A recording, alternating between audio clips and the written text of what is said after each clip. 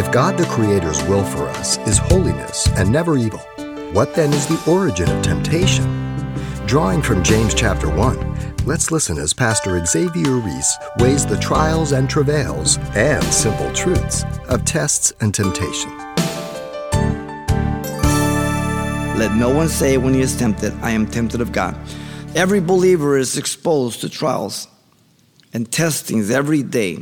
Throughout the day, we are born into warfare. The minute you're born again.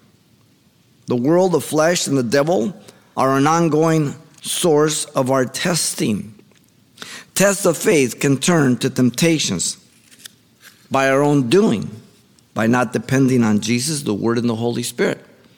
So something that's legitimate a test that we can pass, if we don't depend on the Lord as we've seen, then we can be tempted to sin by not trusting God, by giving in to the test or whatever it is.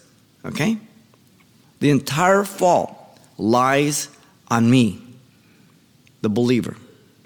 Accusing God of causing my defeat when in fact I could have made a victorious triumph of this test if I would have chose to look to Him.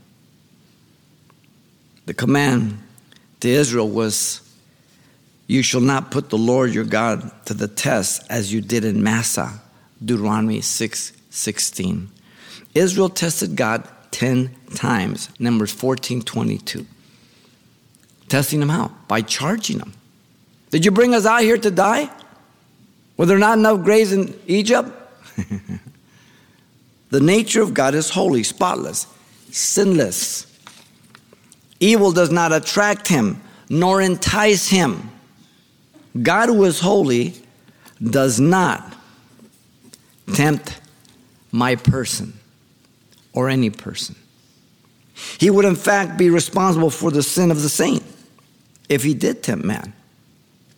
It would make His judgments over man unjust and evil in themselves.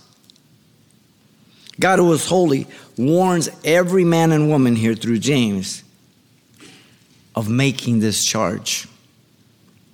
This charge is false. This charge is unbiblical. This charge is slanderous.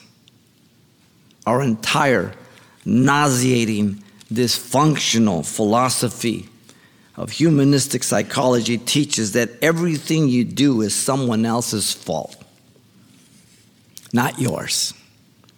God says it's your fault. Absolutely your fault. If he or she is not grounded in the Word of God, Colossians 3:16, then you will charge God. The perversion of sin nature is to blame God for our sin. You've been listening to Simple Truths with Pastor Xavier Reese, a daily devotional of the enriching and precious truths found in God's Word. CD copies are available of the studies you hear each day on our broadcast simply by calling 800-651-8352 or log on to CalvaryChapelPasadena.com for information on various other messages from Pastor Xavier. There, you'll also get information on our weekly services, announcements, even hear this program again at the radio listings link. It's all at CalvaryChapelPasadena.com. And join us next time for more Simple Truths.